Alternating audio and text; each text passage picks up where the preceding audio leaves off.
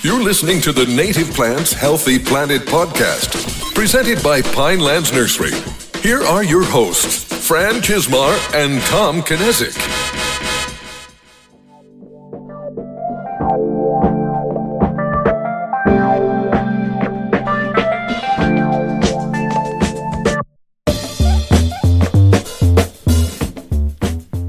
In wildness is the preservation of the world. That quote is by Henry David Thoreau, and this is the Native Plants Healthy Planet podcast presented by Pinelands Nursery. I am Fran Chismar. And I'm Tom Knezik. We've taken this podcast in a lot of different directions the past few weeks, and regardless of the direction, the common thread has been native plants. Today, that direction is taking you to a higher consciousness. You know, that's kind of the direction we've been headed in since the beginning, I kind of feel.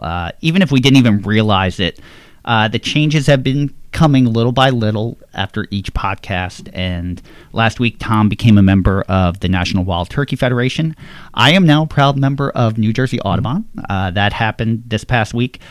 We've been slowly becoming aware, even though we both already work for a native plant nursery. It's something that we do every day for a living. So, but sometimes you become a little detached from it, just because it is still work. You know, it's still a job, even though you can become emotionally attached to it. Yeah, and we know a lot of these things are happening, but we don't know the depth that they go into, and some of the really impressive stuff that's going on that we might not get to hear about. Exactly. Sometimes you just kind of get pulled away a little bit. So today we are going to be among and not above, and all listeners and inhabitants of this world are of equal importance. And it should not just be today, it should be every day. But if you woke up today and you were not in that place, this show will be your starting line today. Yeah, it's hard to talk about a lot of the issues that we face today without becoming an active participant in trying to fix them. There's so many things that are going wrong, and you always want to get your hands dirty and say, let's make this better. We can do something about this. Yeah. But then when we're doing this podcast week after week, regardless of the topic, the one main theme has become loss of habitat, and it's really hard to start thinking about how I've contributed to that problem and what I can change to start fixing it. Specifically with National Wild Turkey Federation, as if you listened last week, we talked a lot about food plots, and now that I'm a member, I'm going to start saying, hey, on a national scale, they're using a lot of native plants, and even in New Jersey, they're using a lot of native plants, but I want them to use even more native plants in those projects, and I'm looking to be an active participant in that. And it's really the good first step for me to take, and we're so often we remove ourselves from the equation, and but we still need to be participants in that. So the first place you can start is right in your own home. Yeah, so. Exactly, and sometimes you have to think outside the box from what's been handed down or ingrained upon us. A quote that I love is actually from today's guest, in fact. And that quote is, "A design landscape that does not see beyond the human is a landscape that is devoid of the human." And, you start becoming like aware, like a realization, and you realize that in general, we tend to garden like zookeepers. We gather pretty things, we put them in cages for us to interact with them on our own terms. And we're longing for this connection with nature, but we deprive ourselves of it on a very personal level. And that distinction hit home for me when I met my fiance. So on our very first date, my fiance Agatha shared with me that she was, and I knew this ahead of time, but she was born in Poland, and she had lived there until she was 10 years old. And she actually grew up on a farm in southern Poland, and it was a very simple life for her. They didn't even have running water, so she claimed she spent her childhood running around barefoot, interacting with forests. Part of her daily routine was foraging for mushrooms and climbing trees for fruits and nuts. But when she turned 10 in the mid-'80s, her mother brought her and her brother to live in the United States in Camden, New Jersey, of all places. So, and Camden is bad now, but it was really even much worse in the 80s. It was kind of a decayed urban remnant of once was what a thriving city. So from there, she moved from Philadelphia, and her mother decided to completely Americanize the family and even changed her name from Agata to Agatha. So she it was very traumatic for her, and she so much that she felt like she has lived two separate lives. And after she graduated college, she decided that maybe her home was Poland, and she went back there, and it only lasted 6 months. And she was like, "Yeah, I don't really belong here anymore." But times have changed, and people change, but it really resonated with her every day, and that guided even her choice of where she lives. She bought a property that connected to Timber Creek Preserve that also functions as a bird sanctuary, and she tries to reconnect and find that connection with nature that was a part of her life every day as a child. Yeah, it's awesome to be able to connect to nature so close to your home. I was really fortunate growing up, and I'm still fortunate to be so close to places I can get outside into places where it's not where no man stepped before. There's probably a lot of people have been there, but I'll oftentimes be the only one there. Even this morning I went to the New Jersey Pine Barrens and I'm pulled into a trailhead. I'm the only person there. It's it's a really unique experience, just be the only person experiencing nature. And unfortunately, there's some people who don't get to experience that. And especially if you live in an apartment or in a city and you got to travel, you're always going to have to travel to experience some nature. Even the best parks can't necessarily replicate it to the full extent. I agree. But that kind of brings us to today's guest. And you can kind of, if you own a little bit of property, even if it's just a little postage stamp, you might be able to bring a little nature into your own yard. And I guess without further ado, I want to introduce our next guest. And he's a nature writer and entrepreneur, and most importantly, a listener request. Probably our most requested guest. Yeah. We want to bring him on. So Ben, why don't you take a second to introduce yourself? Hi, I'm Benjamin Vogt. Oh, do you want more? Yeah, a little bit,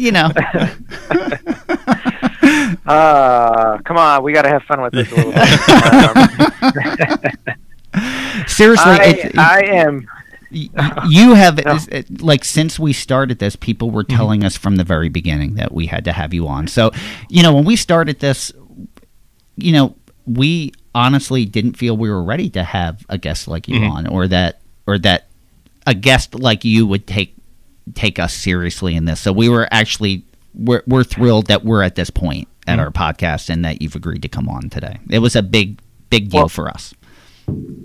Well, thank you. I'm not the Pope, but I appreciate that. And now, if you have Doug Ptolemy on, he's more Pope-esque.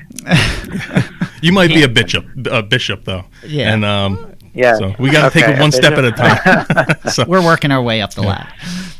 All right, let's go back. I'm Benjamin. Hi, everybody. I'm out here in Lincoln, Nebraska, where the prairie used to be, and now we have corn and cattle. I run a prairie-inspired garden design business. So we're working mostly with residential homeowners, usually urban, suburban lots. Do some acreages, do some college campuses a little bit here and there. And yeah, I'm a writer. I'm an author. I am a father of a precocious toddler. Awesome. So, that's a great stage. Yeah.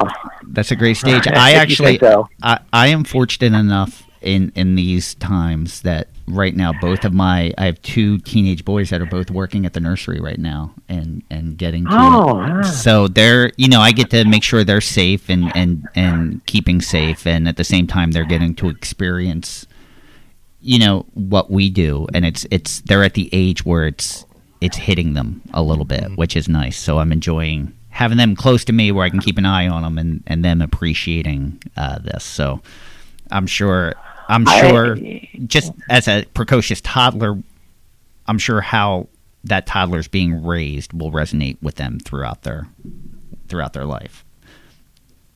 Oh, if you're talking about, am I indoctrinating him in the prairie culture? Yeah, absolutely. I assume yes. And he'll probably resent me, and then when he gets in his 20s, he'll be like, "Oh, that's really cool. I'm going to be a naturalist." Yeah. Either that, or they'll have like a driveway lined with Bradford pears. Yeah. Shut up! No. So I just finished reading your book, which has been on my list. It's just a busy time of the year for us, and there's a lot of things going on. So I was at a point where I think you have to be ready for you have to be in the right frame of thinking and be ready for it to really hit home. And I was in that state. I know Tom's in that state. But one of the first things that we both marveled at was the photos of your property. And the properties around your property, and we were curious if what your neighbors think, and if you've managed, if any of them have taken your lead. I don't want to say converted them, but if any of them questioned and started to experiment on their own with that. Nope. And how long has it been since you started that? Well, the front yard, which to me actually feels like the best space right now, especially when you can see the what's going on behind the front yard, which is just all manicured, perfectly green lawn as far as the eye can see. But I did that, and I think it was 2014 or 15 is when I took out the lawn there. Okay. But no, I get this question asked of me a lot, and I think everybody's surprised to hear my response. But I wish I could convert somebody. I think convert is the right word. I mean, just to have foundation beds that are deeper than 2 feet would overjoy my soul. But yeah. No, I about every year or two I get a big orange sign staked into my landscape somewhere. So really, and I wonder for me, and that's not something that's even common here. And and I know we're in the Northeast and it's a little bit different. We get enough rain that everything wants to become a forest if you let it go a little bit. But you start thinking of what your ideas of are of a garden and how they're what you used to growing up and what your family was used to and what their ancestors did. And I was, a lot of times people consider natives as weeds, and we have trouble, or I shouldn't say weed. There are people that have trouble interpreting natives in our landscapes. I was curious what you thought about. Technically, I was thinking about it like, well, we're not native to here. We brought home with us from Europe and Asia and Africa, and our ancestors brought their mentality of gardening and their a little piece of home as they left. Do you think that has any play in how we view natives here today, as far as even in our landscape and our gardens? Well, even if I had a hosta and fern garden out front, I think people would still consider that as weedy and messy and all the other cliched words we have.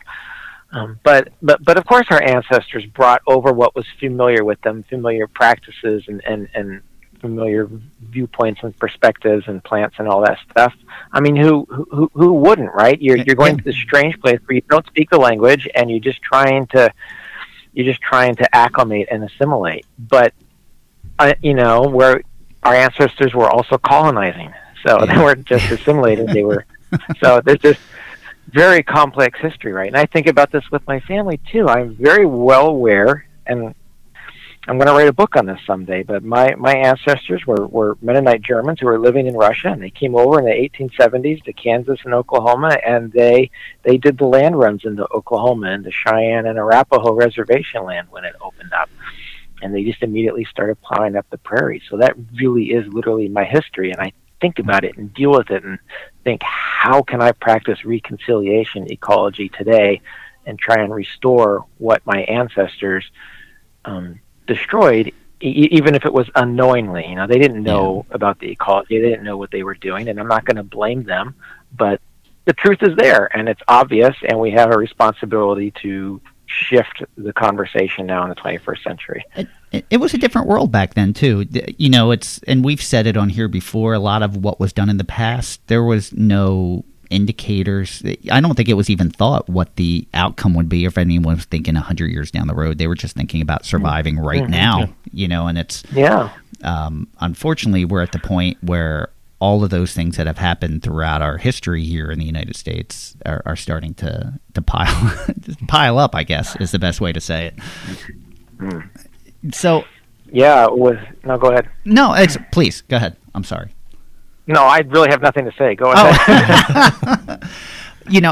But the more we talk about this, and obviously there are people that are passionate about the things that we're talking about, but a lot of the people that you can have these conversations with automatically think it's a radical, or you're a hippie, or a tree hugger, and it's maybe they're just not ready to see the big picture or what the effects are, or maybe they didn't grow up that. I grew up in a very suburban condition. There were no woods where I grew up. Everything was already developed. It was basically an extension of a city. It was one of the largest planned developments in the United States. And it's, so it took a while for me to get to that point to see certain things, to see that. And I think people have a hard time coming to terms that every organism is equal, it's a shared place. And the more I think about it, especially in this political climate, I'm wondering if people view that type of thinking as like a type of world socialism, and maybe they're not ready for that. Maybe it's the connotation of it. I don't know your thoughts on that. We already live in a socialist country. We just don't know it. I don't know how political you want to get. We can talk as much as you want. There's no off topics on this podcast. There's no off topic. No. I think it's the same thing thinking about our ancestors who brought over plants and experiences and knowledge to make themselves feel comfortable. We have this idea of what an urban landscape looks like, and it's familiar, and we know how to manage it. We know how to live and work in it. So anything different sort of disrupts our perspectives and our expectations and puts us a little off kilter. I mean, there's a lot of psychology at play here that I try and touch on in my book, especially chapter 3. So whenever there's something new, I mean, of course it's radical, but radical means getting down to the root. So if I'm taking out lawn in somebody's front yard and putting in a prairie garden, you're darn right that's radical. Yeah. We are getting back down to the root of the environment here and taking care of the environment, as well as we are creating something beautiful, even if we don't understand that concept of beauty yet, especially as far as it's beautiful for other species as well as us, at least 50-50 here.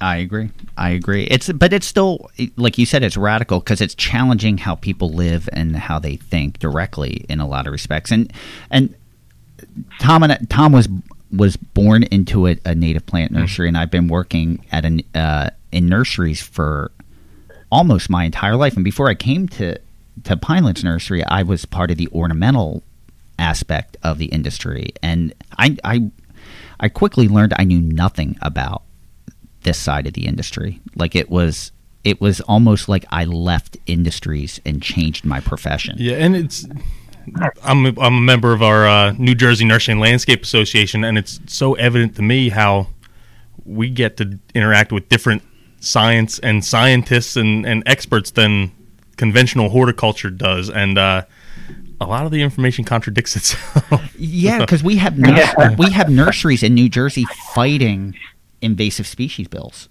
because bills to ban invasive species, and we're actually getting a lot of pushback about that because they've been growing them for 100 years and they want to keep growing. They don't understand that barberry's invasive. They don't get it. They don't see it. They've been growing it forever, and it's because it's challenging who they are, their livelihood. So it's radical in that respect. But I think your book in general is radical because it's challenging people to see the facts and the science, which I think to me it's a topic that people get emotional about and dismiss the science and act on pure emotion. Well, of course we do. I do. And certainly in the early days of roughly formulating what was going to be this book, I was very emotional as well. And that's okay. It's okay to be emotional.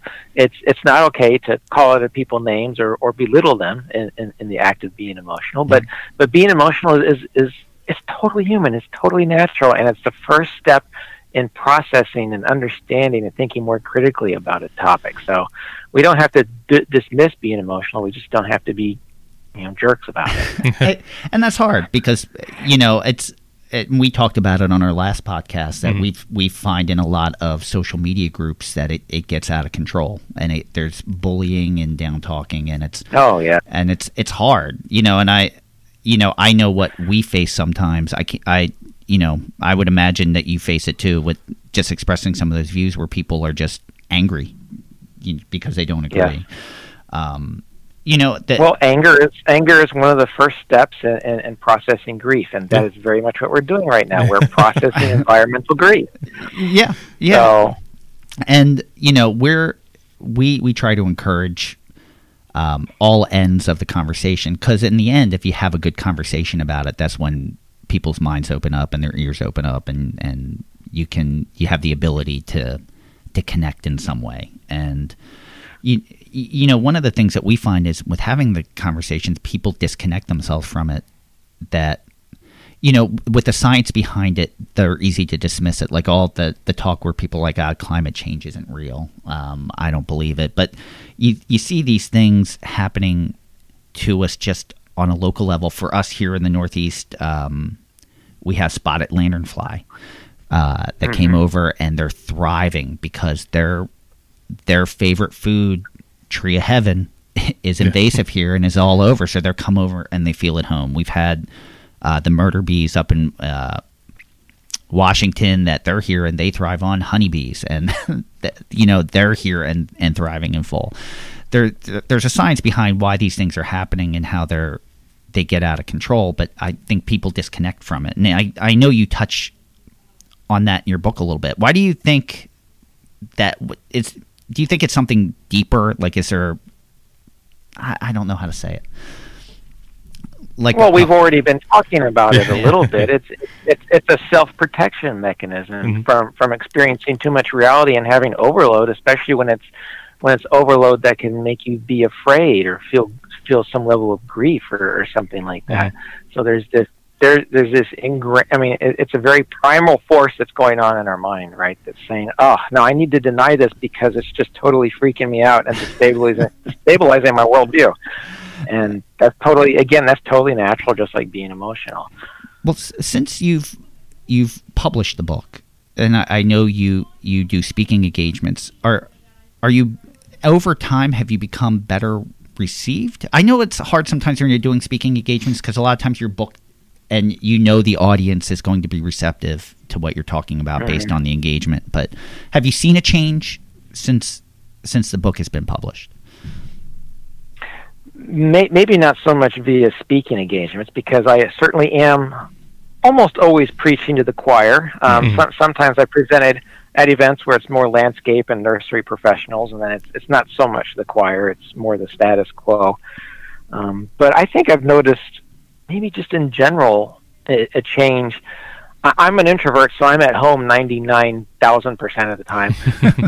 So most of my social interaction is online and via social media. And actually, this is where this book came from conversations and just, incredibly intense arguments with people, with nursery professionals and designers and all these folks over the years. That's where the book came from. But even online, I've noticed there's sort of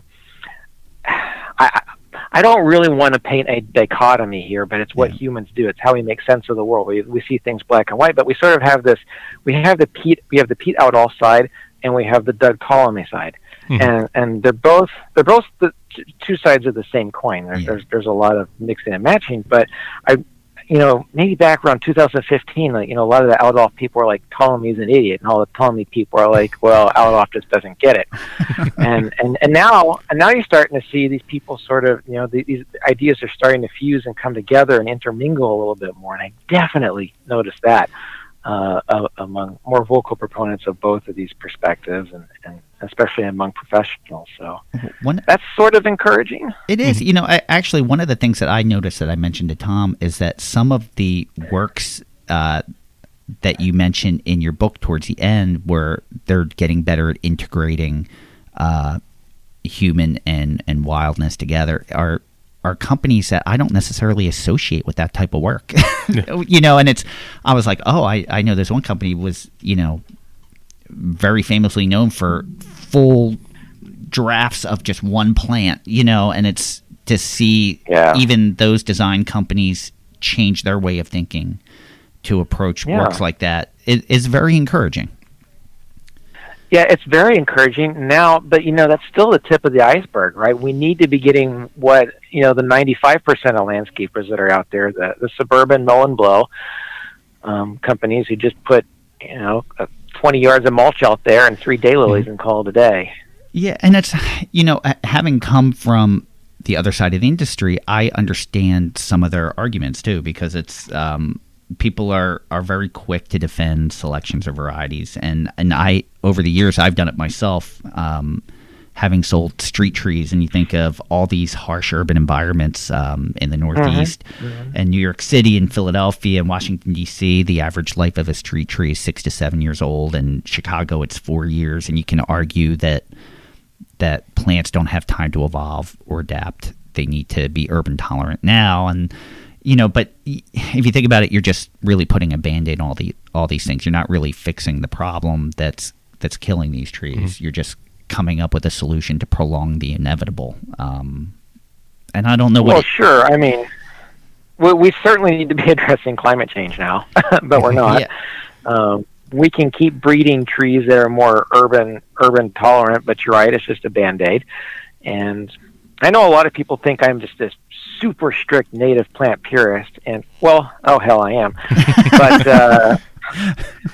there are always caveats. There are always gray areas, and so when you think about cultivars and hybrids and selections or whatever, I think, especially when you're thinking street trees, maybe you can't put a bur oak in downtown Chicago. Yeah. So let's find something else that's fine, because it is going to be serving other important purposes besides being a host plant for Lepidoptera. So yeah, I worked for 2 nurseries between the 2 of them that probably held more patents on varieties and selections than the rest of the nursery industry. I worked for Princeton Nurseries and Star Roses.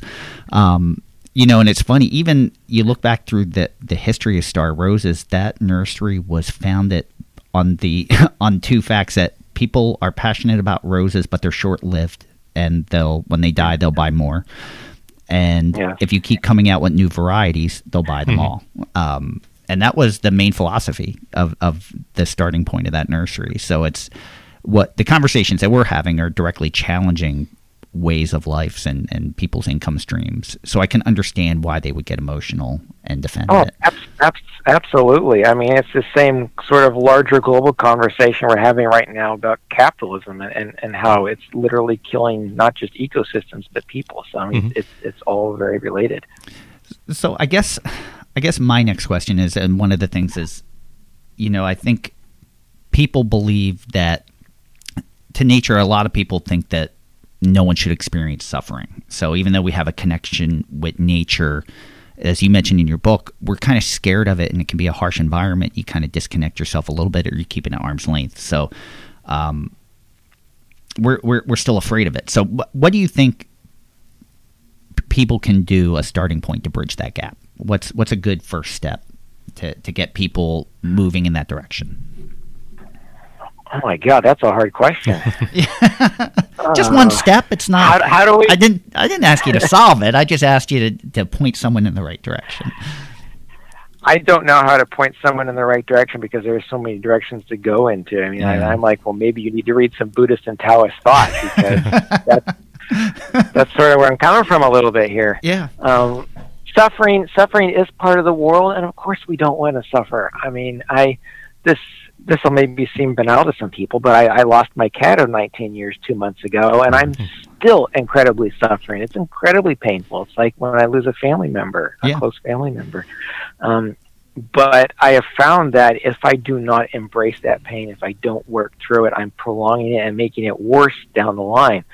So I always tell people, and I think I say this in the book somewhere too, let your heart break, foster your heart breaking, because that shows how much empathy and compassion you have for yourself, for others, other humans, other birds, or birds and all that stuff. So let your heart be broken, and know that's a testament of your faith and your compassion. And that's a huge step for, I think. Obviously, you didn't make that leap overnight. That comes in time. No. Yes. And it's but that's a great step. I think that's what hopefully everyone strives towards. You would hope, because I think we see nature as observers and not participants a lot of the time, or it's something you can change. It's actually it was funny, because one of the conversations Tom and I just had yesterday was, as a human, you want to think on a higher level and do things that help nature or other species, but not every species thinks about everyone else when they're interacting in nature. Yeah, I guess the conversation was like a wolf isn't considering the welfare or well-being of the greater good. The deer, the prey, whatever it's going after. It's not thinking about everything else. It's just thinking about what benefits itself. And I don't even remember why we were talking about it. I don't either. But it was yesterday, friend. But it was something we were talking about. But it's challenging to. At what point do you think above that, or do you think above your interaction? Like it's. Mm-hmm. We're trying to say is sometimes, can it be too much? Like, can you do too much? I don't know.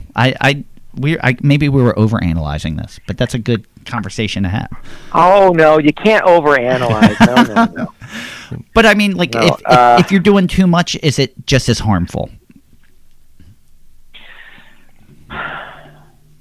I mean, I'm going to say no right now because we have so far to go to even get to half that, right? Yeah. So when you're talking about a wolf not considering what they're doing in the ecosystem, well, of course they're not. I mean, you can't. I hope you're not comparing that to humans because we have a very special place here and a very special responsibility, and that should strengthen us and give us hope.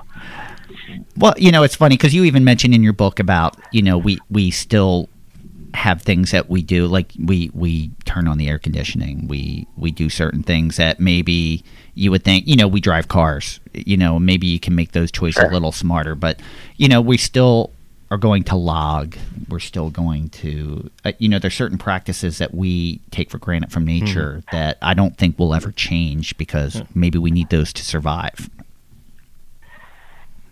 Yeah, and I'm going to step back a little bit just because it's a crawl on my side when people say, "Oh, you're this tree hugging hippie." Actually, I don't hug trees; I burn them. I live in the prairie.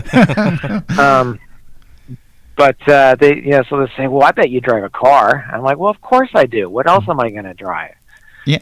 My decision to drive my car less is not going to save the environment. Mm-hmm. I need to be working to change the larger industrial capitalist society so that we don't have to rely on cars. So we have high-speed rail. So we have, so we just change things on this bigger scale because me driving less isn't going to change anything. It might make me feel better, but it's not really going to add up to more than 1/1000th of a percent.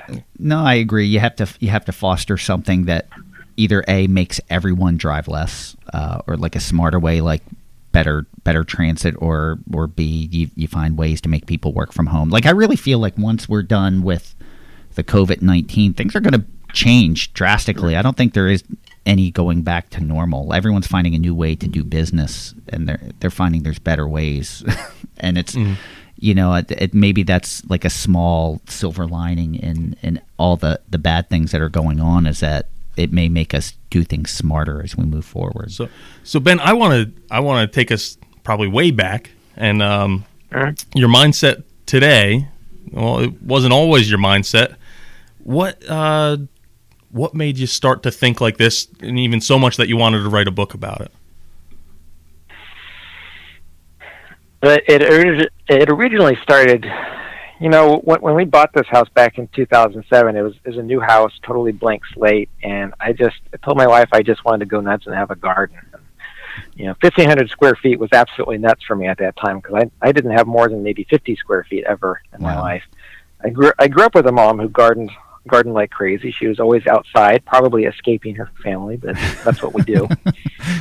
So I was just getting any plant at the nursery that the tag said would take clay soil and full sun conditions, and I happened to pick up a swamp milkweed because it had a butterfly symbol on it. I'm like, oh yeah, I'd like to have butterflies in the garden. That sounds cool. I really didn't know what I was doing, and then I saw caterpillars eating the leaves, and I'm like, oh my god, that's a $15 plant. It's almost totally defoliated. I'm halfway back from the garage with some sort of nasty chemical in my hand, and I say, you know what? I'm a little bit more curious about this. So I went inside and Googled, and down the rabbit hole you go, right? And you start thinking about your plants in different ways. These are ecosystem services. They are providing home and habitat for others, and it's just not cool. I mean, it's not only cool, it's really liberating to your thinking when you start gardening in this way. And I always tell people, just plant a smooth aster or a New England aster and watch it in the fall. Just sit out there for 20 minutes and watch it. You will be changed forever seeing what comes to that plant to get pollen and nectar. Yeah. Oh, yeah. And it's at a time of year where it's really important too. You're getting towards the end of the year, and I hit home. Here at the nursery, when we started producing for seed sales, and some of the first fields like Monarda punctata blew everyone's mind when that was in bloom, and you saw the pollinators that it attracted nonstop. It was just, I think that was a real eye opener for everyone to see that, just the interaction. I will sometimes have people, even at conferences today, ask me, I've got this plant and it's got lots of leaf damage. What can I do to control the leaf damage? And I say, man, I want your plant to be 100% defoliated. Are you kidding? That's awesome. Yeah, that's not the answer they're expecting, I don't think. So how long did it take you to completely transform your yard from just that 1,500 square feet to everything? Oh, I'm still working on it, man. I think I still got a couple hundred square feet of lawn. So, it started in 2007 with 1,500, and I probably got about 5,000 or 6,000 now. So wow. And has how you've been gardening changed over that? What's that? 15-year span? I can't do math either. Yes, totally. That was not the right amount of years. I just nodded. I'm like, I'm not even going to correct it. Long time since high school calculus. Yes, the way I garden has certainly changed, and it's certainly changed in part because of how I'm working with clients and doing their landscapes. But when I started, I was buying 1 gallon pots and just putting them in the ground, and I wasn't thinking so much about plant communities and how plants are working together above and below ground, how they fit together in these ecological niches, and the wildlife are supporting. But I was also doing it in a very expensive way. If you buy a 1 gallon pot, and if you buy 200 of them to fill a space, my God, you're bankrupt. You got to take out a third mortgage.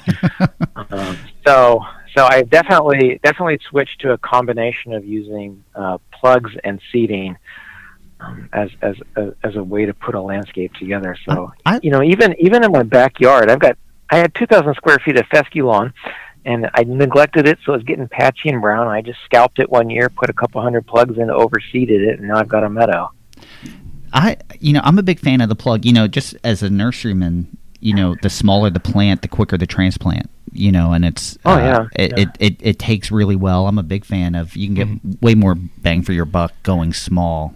By the end of the year, they're all pretty close to especially maturity. With herbaceous plants. They seem to really take off. Exactly. quickly. For us here, the only issue is when you deal small, you're dealing with such huge deer populations that sometimes you have to go quantity to such large numbers to make it through. So when you're transforming your yard, at what point did you get to where you're like, you know what, I really need to write a book so other people can learn about this too? No, that's not how it worked at all.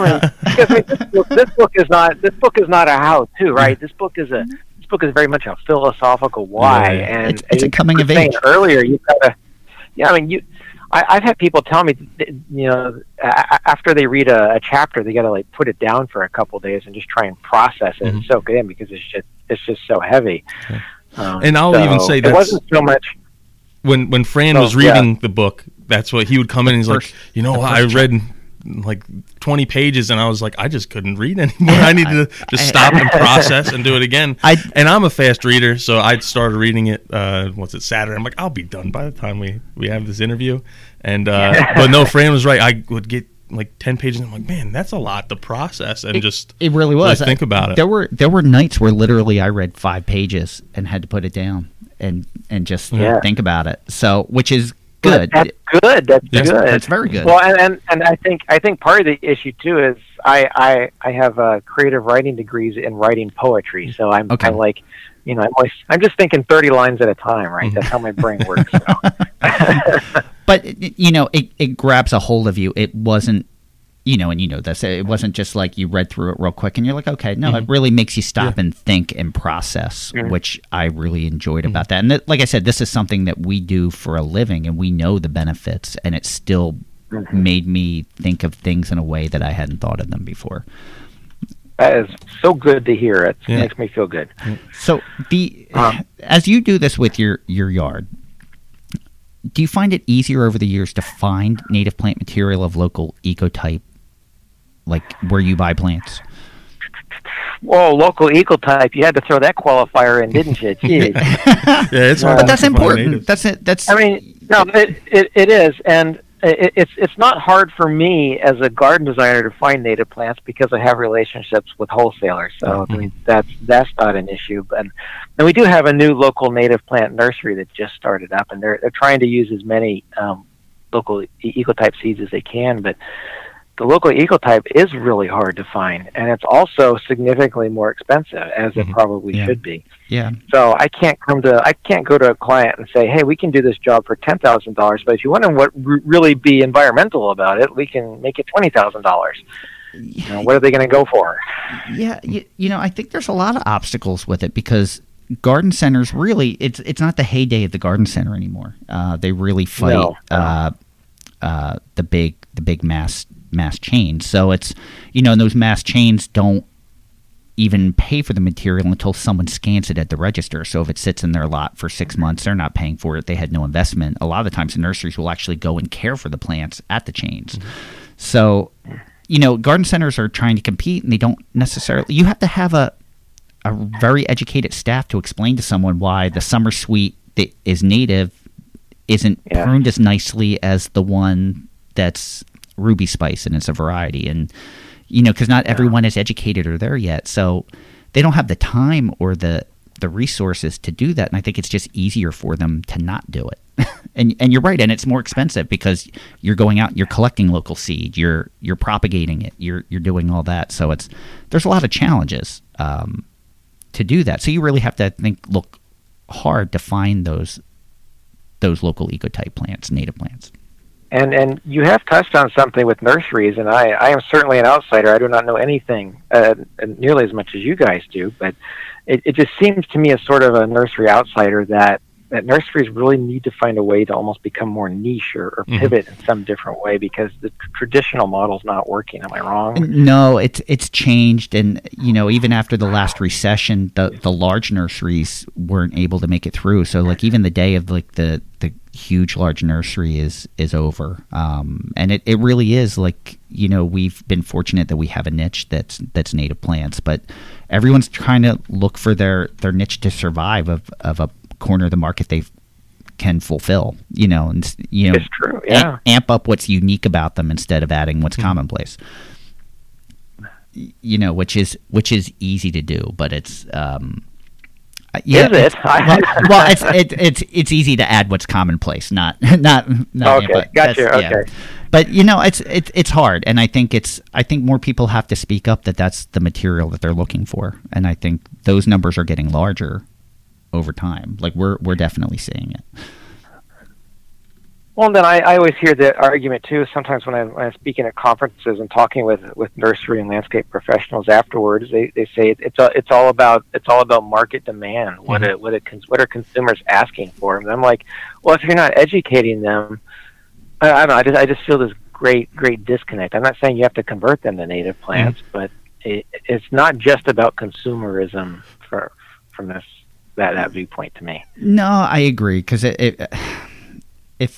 if everyone's asking for DDT because it works, that doesn't mean ethically you sell it to them because that's what they want. It's an education process, but education is costly, and it's all part of a process. But if you can change the thinking and have people work that way over time, you hope that you can change it. So I think your book is very revolutionary because you're challenging people's way of thinking, not just here's the science and this is why you should do it. It's really you really go through like all the stages of grief and all the arguments against it. So it's in a way it's a very challenging book. And I'm curious, over time, like, have you had a negative response at all from someone that's read it that's like, wow, this is way too much, or this is...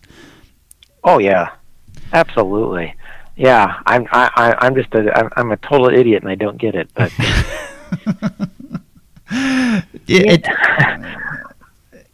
I have definitely made a lot of I probably made a lot of people more angry and pissed off than I know, but my dad always says it's better to be pissed off than pissed on, so that's sort of the logic I go with. I had somebody once tell me my book is like a hand grenade you throw in the room and just see what happens.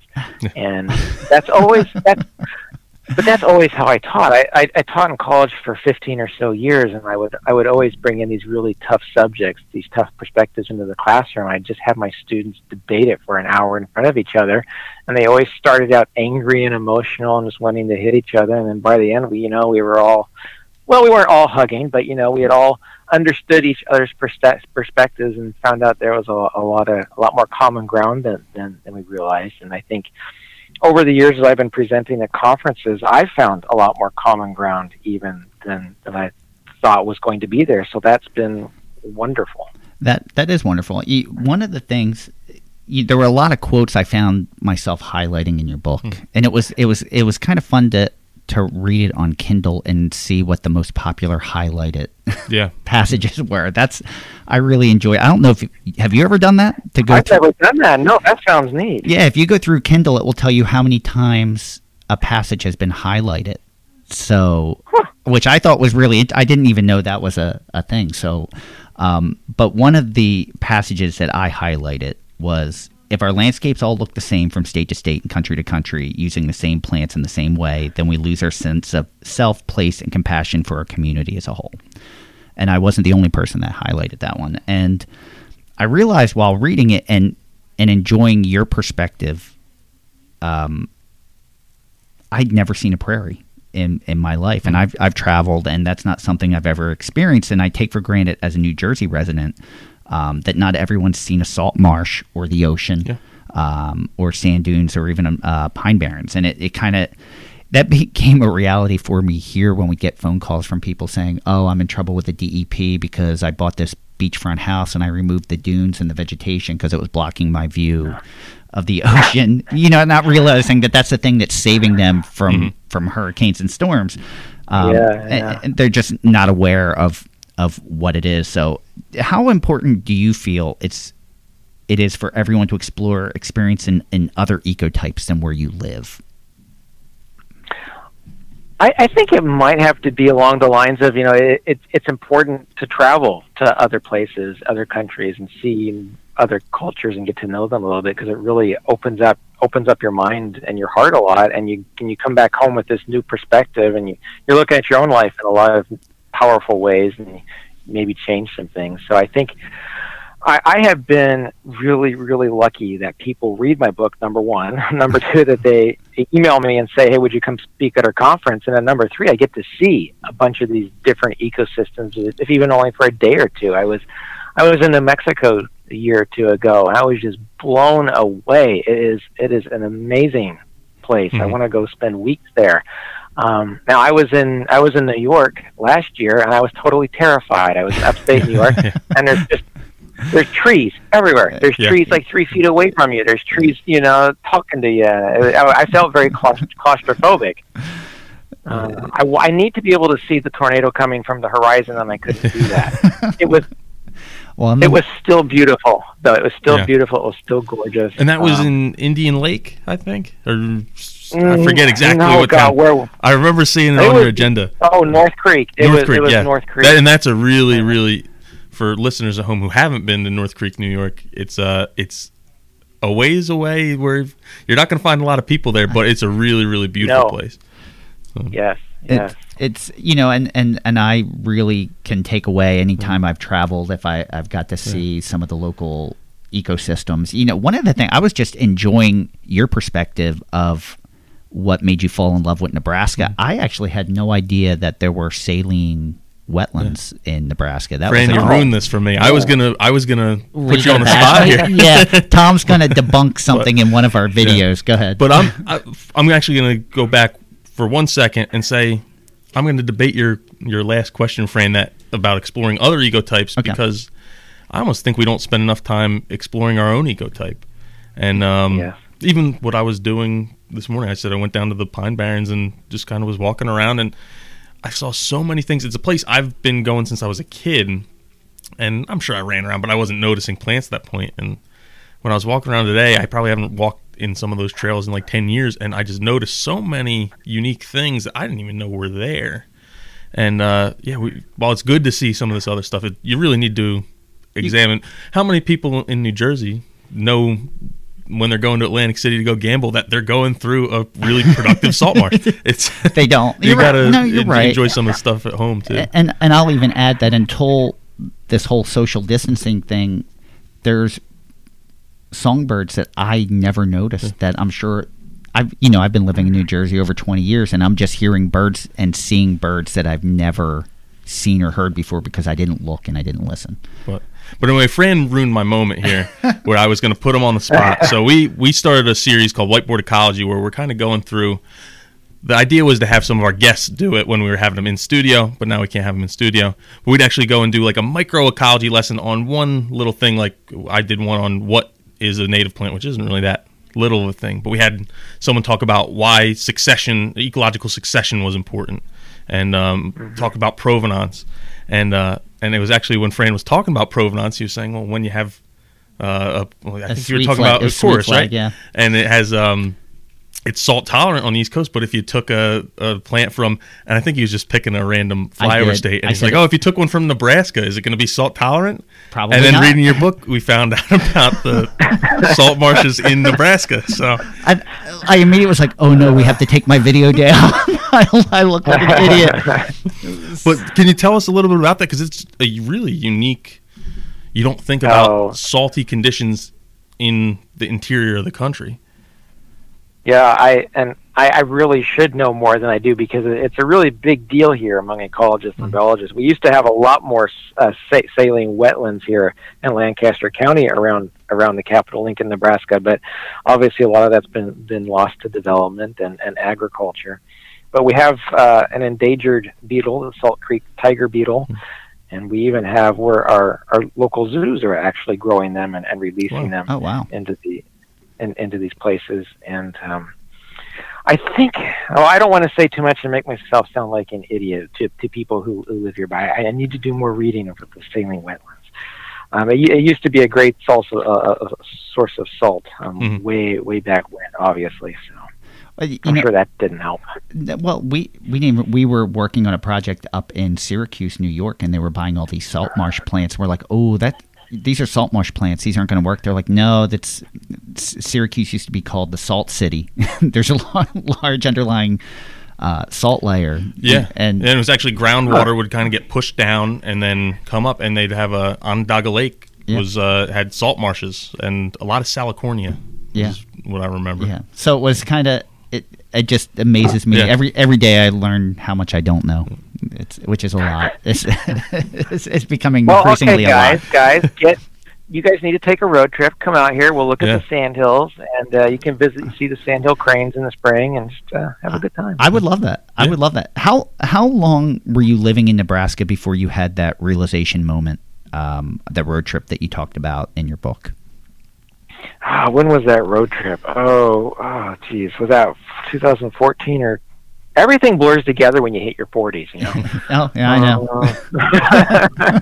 And especially now, right? When you're stuck at home and it's the same thing day after day. Yeah. I think it was about 2014. We usually go up to Minnesota over the Independence Day weekend to hang out with my family, but my mom had recently had spinal surgery, so we had to cancel that last minute. So we just decided, like literally 2 days before, hey, you know what? We've never just driven around Nebraska. Why don't we do that? And we should have done it years before, because I've been living here 11 years, and I really hadn't seen much of Nebraska. So we just did a whirlwind 3-day trip and just went all the way around Nebraska and saw some of the, I guess, key keystone sites that Nebraska is known for. And it was really eye-opening. It made me realize even more fervently that I want to live by myself as a hermit in the middle of nowhere. Because if you go, the sand hills are pretty sparse. That's about a quarter of the state. It's just sand with grass on top. So there's really, you can't do much with that besides doing some cattle grazing. And so there's sparse farmhouses here and there. And then you go way out to the west and it's starting to get rocky. You're getting close to the mountains and there's all these escarpments, and you will be on a road and you won't see anybody for 20, 30 minutes. And it's just dead silent if you stop the car, pull over and just walk out there and listen. I marvel at. It was very, I did too. I'd never experienced something like that before. I've always lived in a city. You can get that in the Pine Barrens in New Jersey, but it's still hard. You get that feeling of being scared. I think it's there's certain parts of the Pine Barrens that seriously, like, you almost think that you're down south. You're in like different parts of the South. You forget what state you're in for a while. That's amazing. We'll have to have you need to come to New Jersey. Everyone thinks of the shore, the beaches, but Northwest New Jersey, it's very mountainous, and there's a lot of Delaware Water Gap is a great place, and we have the Pine Barrens. There's a lot of very cool and all the tidal infrastructure around like the bays and all that salt marshes. Yeah. We'll trade. We'll come visit, and then you have to come visit. I'll trade. I don't know. I think I'll just stay here. So, for all the things that we've talked about, and it can be a very heavy subject, but to me, it's a very uplifting subject. It's a very happy subject for me. Of all the things that you can easily focus on all the things that we've done, but there's a great light at the end of the tunnel where we can make a change. You can see a difference, and you can start in your own yard. If you could sum it up, and I know it's difficult, to one main point that you could instantly get across to the general public and have them walk away with it, what would it be?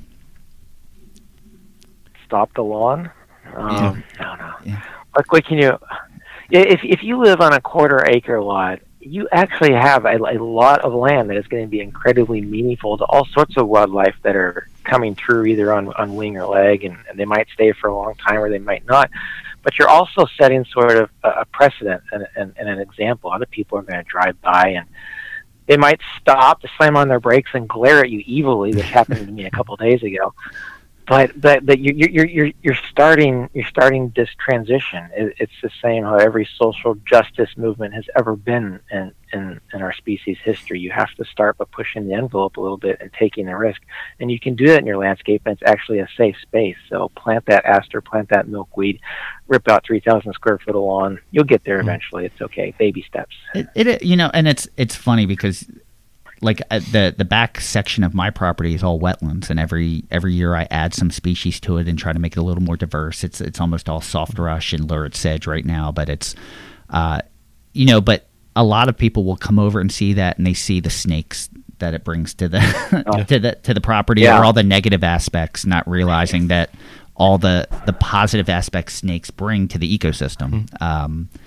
It's just a challenging perspective to get everyone to view. Snakes, wasps. Oh God, yeah. People, I don't want to have snakes. I don't want to have wasps. Yes, you do. And by the way, you want that tree defoliated too. Sorry. Exactly. So before I forget, we were actually stalking your Twitter today. And in your agenda, what did I post? No, and in your agenda of things that you were doing today, one of the items was writing a book. So, are you able to talk about that at all? Well, I just signed the contract this morning, so I guess I can. Oh wow! I still not 100% sure what the title is. Here, let me go. Give me a second. I have to go find it. All right. It's something like, because the title keeps changing. But in spring of 2022, I'll have a new book out called Prairie Up: An Introduction to Natural Garden Design. So it's sort of going to be built as a very beginner level approach to. I'm just going to throw Pete Outall's name out there again, because a lot of people come to me and say, I want my yard to look like that. Well, you probably can't do that because he's doing these huge gardens. Mm-hmm. But if you want to do a more natural-based landscape where you have these native plant communities intermingling and working on weed suppression, doing all the wonderful things that native plant communities do, then we can do that on a foundation bed, and this is how we're going to do it. Because people are always saying, I read these wonderful books by Thomas Rader and Claudia West and Roy Diblick, and they are awesome books. They're awesome books, but they're like, these ideas are just too big for me. I don't know how to actually do this in my small urban lot, and that's what Prairie Up is hopefully going to address. I love that idea. I love that. We, even though we don't deal with the general public, when we do, they want guidance. They don't know where to start when they get turned on to it. So I love that you're giving them a place to start. Mm-hmm. We need to help our weekend warriors, because I almost think the weekend warriors are at the forefront of this movement. I agree, and it's nice that I don't think there's a lot of questions, and a lot of them are a lot of simple questions. They just need guidance. They need someone to talk to, and the fact that it's that I just, and you mentioned the people that you mentioned do great work and do have great books, and Tom and I are familiar with them. It's just I like the concept of where you're going with that. I'm excited. Yeah. I can't wait for this. You just got me like, I'm sitting here smiling. We'll see. We'll see if I can pull it off, guys. I've got 6 months. You can pull it off. I have no doubt. doubt. Tom, were you gonna? So yeah, it'll be a very different book than the New Garden Ethic. I love that. I love that it's a different direction. But even I'm still pulling things from a New Garden Ethic that I hadn't thought about. I brought up a couple things to Tom. I'm like, I never thought about this, or I never thought about that, and how it affects us here, even with normal business. And I just like that it's got me thinking, and that's the main thing. So if you got people thinking and you have their attention, that's a powerful tool. That's a very big compliment you just paid a writer, so thank you. Oh, you're welcome. You're welcome. And the thing I was going to say before is I don't think we'd said the name of the book until Fran just did a second ago. So, but we're... Well, how can people, since you mentioned the book in New Garden Ethic, where can people find that book? Where can they buy it? Where can they... See pictures of your yard? Yeah. Pictures of my yard? Well, you got to start at my website, right? monarchgard.com. So it's monarchgard.com. Just Google Benjamin Vogt and attractive after that, and you should get right to the link. My book is for sale there, but maybe you want to support your local independent bookseller too and get it through there. Have them order if they don't have it. That's great too. So you can find me on Instagram. Instagram, it's a lot of pretty pictures with a little bit of ranting. Twitter is massive amounts of ranting. Just let it go. And then Facebook, it depends on my mood. All right, yeah. So I've got, so it's all over. And we were actually just commenting on your articles on Who's today. Or House. House. House, yeah. House. Yeah. And you're very accomplished on there as well, if I remember correctly, with the amount of readers. I was an almost weekly writer for about 5 years. I haven't written for them in a couple of years now, but I'm glad that those articles are still up there and being read and being used. That it was a big step for me, just learning a lot about the plants and landscape design, and just even interacting with people who were leaving comments on the articles really helped me rethink some things. So that was good. Yeah, and I think that's how I was first introduced to you and your ideas, was actually through House. And I don't remember why I was on there, but I was probably looking for something for my house, and then just happened to find that, and then found you, and then I started following you on Twitter and Instagram and all this other stuff. So yeah, we always save our favorite question for last, and it's always the same question, and we ask it, and it's kind of evolved even as people have added to it or have different likes. But do you have a favorite native plant? Nope. No, really can't boil it down to one. There's not one that. How did you like it? No. it's like people saying, "What is your favorite dessert?" Or no, I know. My favorite native plant changes every day. Mm-hmm. Every day it's a new plant. I guess I could say Carex albicans, or I could say I don't know. Let's just leave it at Carex albicans for today, and in 3 hours it'll change. Well, we never hold anyone to it. And why is that your favorite for the next 3 hours? Maybe 2 hours. You changed my mind. I have really lately been intrigued and interested in designing drought-tolerant shade gardens in dry clay soil, because that's certainly I have a lot of clients. I'll go over to their house and they'll be like, "Yeah, I've got deep shade and I've got a lot of clay, so I know we can't really do anything. So let's walk out to the front yard where there's sun." And I got to grab their arm and say, "Whoa, come back here." So Carex albicans is just a wonderful, lovely, beautiful ground cover that is going to replace wood mulch applications every year. So you have this living green mulch instead. This sedge. It looks like prairie drop seed a little bit, but it's for dry shade clay conditions, and it makes a wonderful carpet where you can have wild geranium and columbine and early meadow rue coming out of. And it's gorgeous. It's functional. It's good for wildlife. Mm-hmm. Yeah, it sounds awesome. Mm-hmm.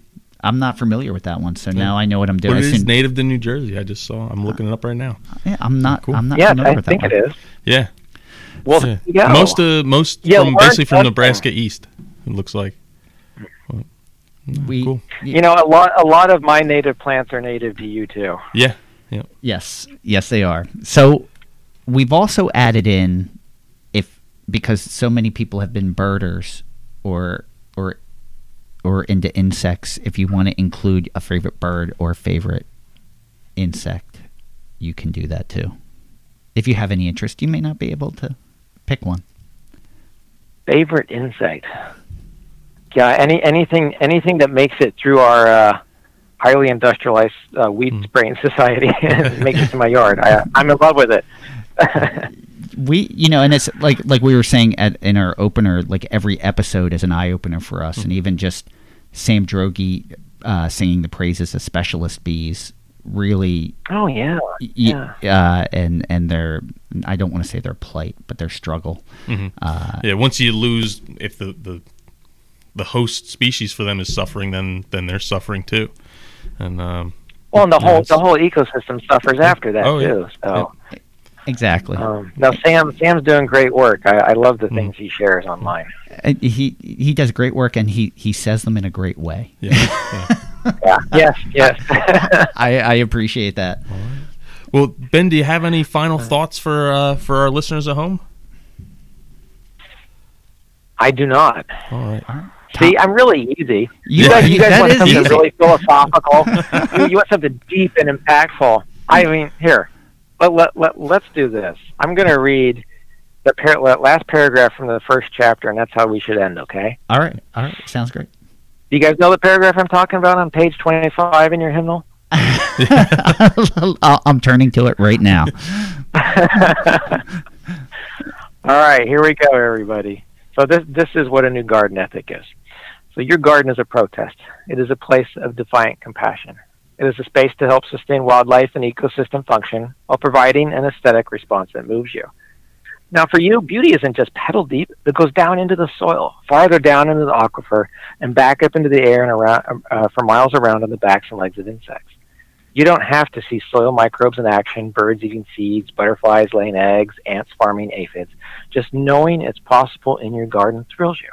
It's like faith, and it frees you to live life more authentically. Your garden is a protest for all the ways in which we deny our life by denying other lives. So plant some natives. Be defiantly compassionate. All right. We have to end it that way because I'm not following that up at all. I have no final thoughts. Ditto. That's my final thought. All right. Well, with that, I want to thank everyone for joining us again. We hope you enjoyed listening to and learning about the works of Benjamin Vogt. Many of you have asked us to have him on the podcast for a long time, so we're glad we could deliver on that. And again, thank you guys for listening to Native Plants, Healthy Planet, presented by Pinelands Nursery. You're getting tongue-tied. That's the tongue twister. It gets me every time. Every week. So we also want to thank Stephen Marr again for our theme music. A huge thank you to Benjamin Vogt. Please pick up his book, New Garden Ethic, anywhere that online or at a local store. Support local businesses and go to a local bookstore and pick it up. You can follow us on Twitter at Pineland Nursery. You can follow us on Facebook at Pinelands Nursery NJ, Instagram at Pinelands Nursery, YouTube at Pinelands Nursery, and don't forget about our brand new Native Plants Healthy Planet Facebook page. The group is growing, and the conversations have been minimal but good. For friendly debate. Debate. No attacking. I don't know if you heard about this, Ben. We're starting our own group, so no one can be mean to me. No bullying. We're not allowing any bullies. But you're welcome to join too. So anyway, you can listen to the Native Plants Healthy Planet podcast directly at www.nativeplantshealthyplanet.com. You can also listen to the podcast on Podbean, iTunes, Spotify, iHeartRadio, Google Play, Stitcher, TuneIn, YouTube, or you can just ask Alexa to play the Native Plants Healthy Planet podcast. Make sure you follow, like, comment, leave a 5-star review. We appreciate all the feedback. Like you said, this was a listener request for this interview, so if you leave it in a 5-star review, we'll take it seriously. So, but it wasn't a 5-star review, the last one too, by the way. The request for this. So. And one last thing is, we're probably, as we're entering our busy season at the nursery, we're probably and as quarantine things are kind of loosening up, we're probably going to go back to our 2-week schedule. It's been fun doing it once a week, but we're getting a little crazy here. I love doing it once a week, but it was chaotic getting it ready for today. Yes. So it's becoming difficult. But thank you guys again for joining us. I'm Tom. And I am Fran. Thanks again, everyone. We will see you next time. Until then, keep it native.